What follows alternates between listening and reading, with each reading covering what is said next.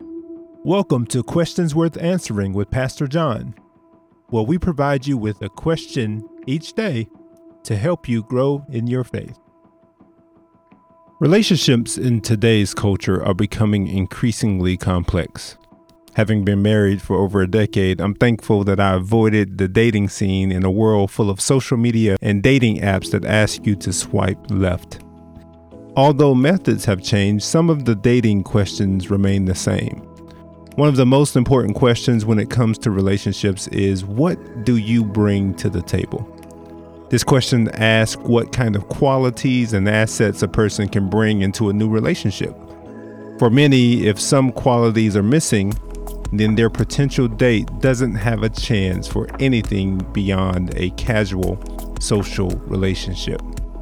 Today, I want to ask you that question: what do you bring to the table? David can help us answer this question.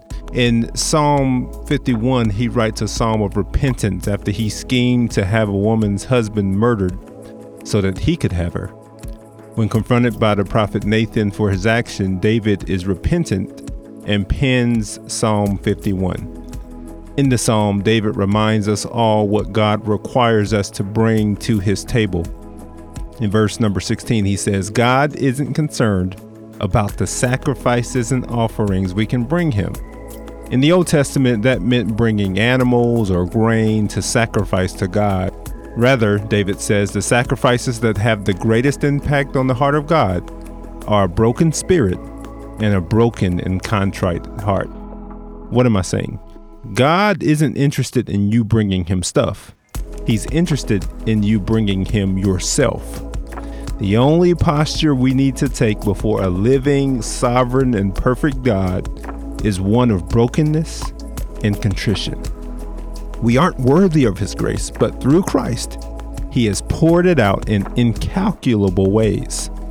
The Apostle Paul reminds us in Romans chapter 12, verse 1, that every Christian is called to present ourselves as a living sacrifice to God. That means that we give up our own ambitions, we lay down our pride of knowing what's right for us, and we submit to God in all that we do. That's what we're called to bring to the table. Ourselves, all of us, for God to use for his glory.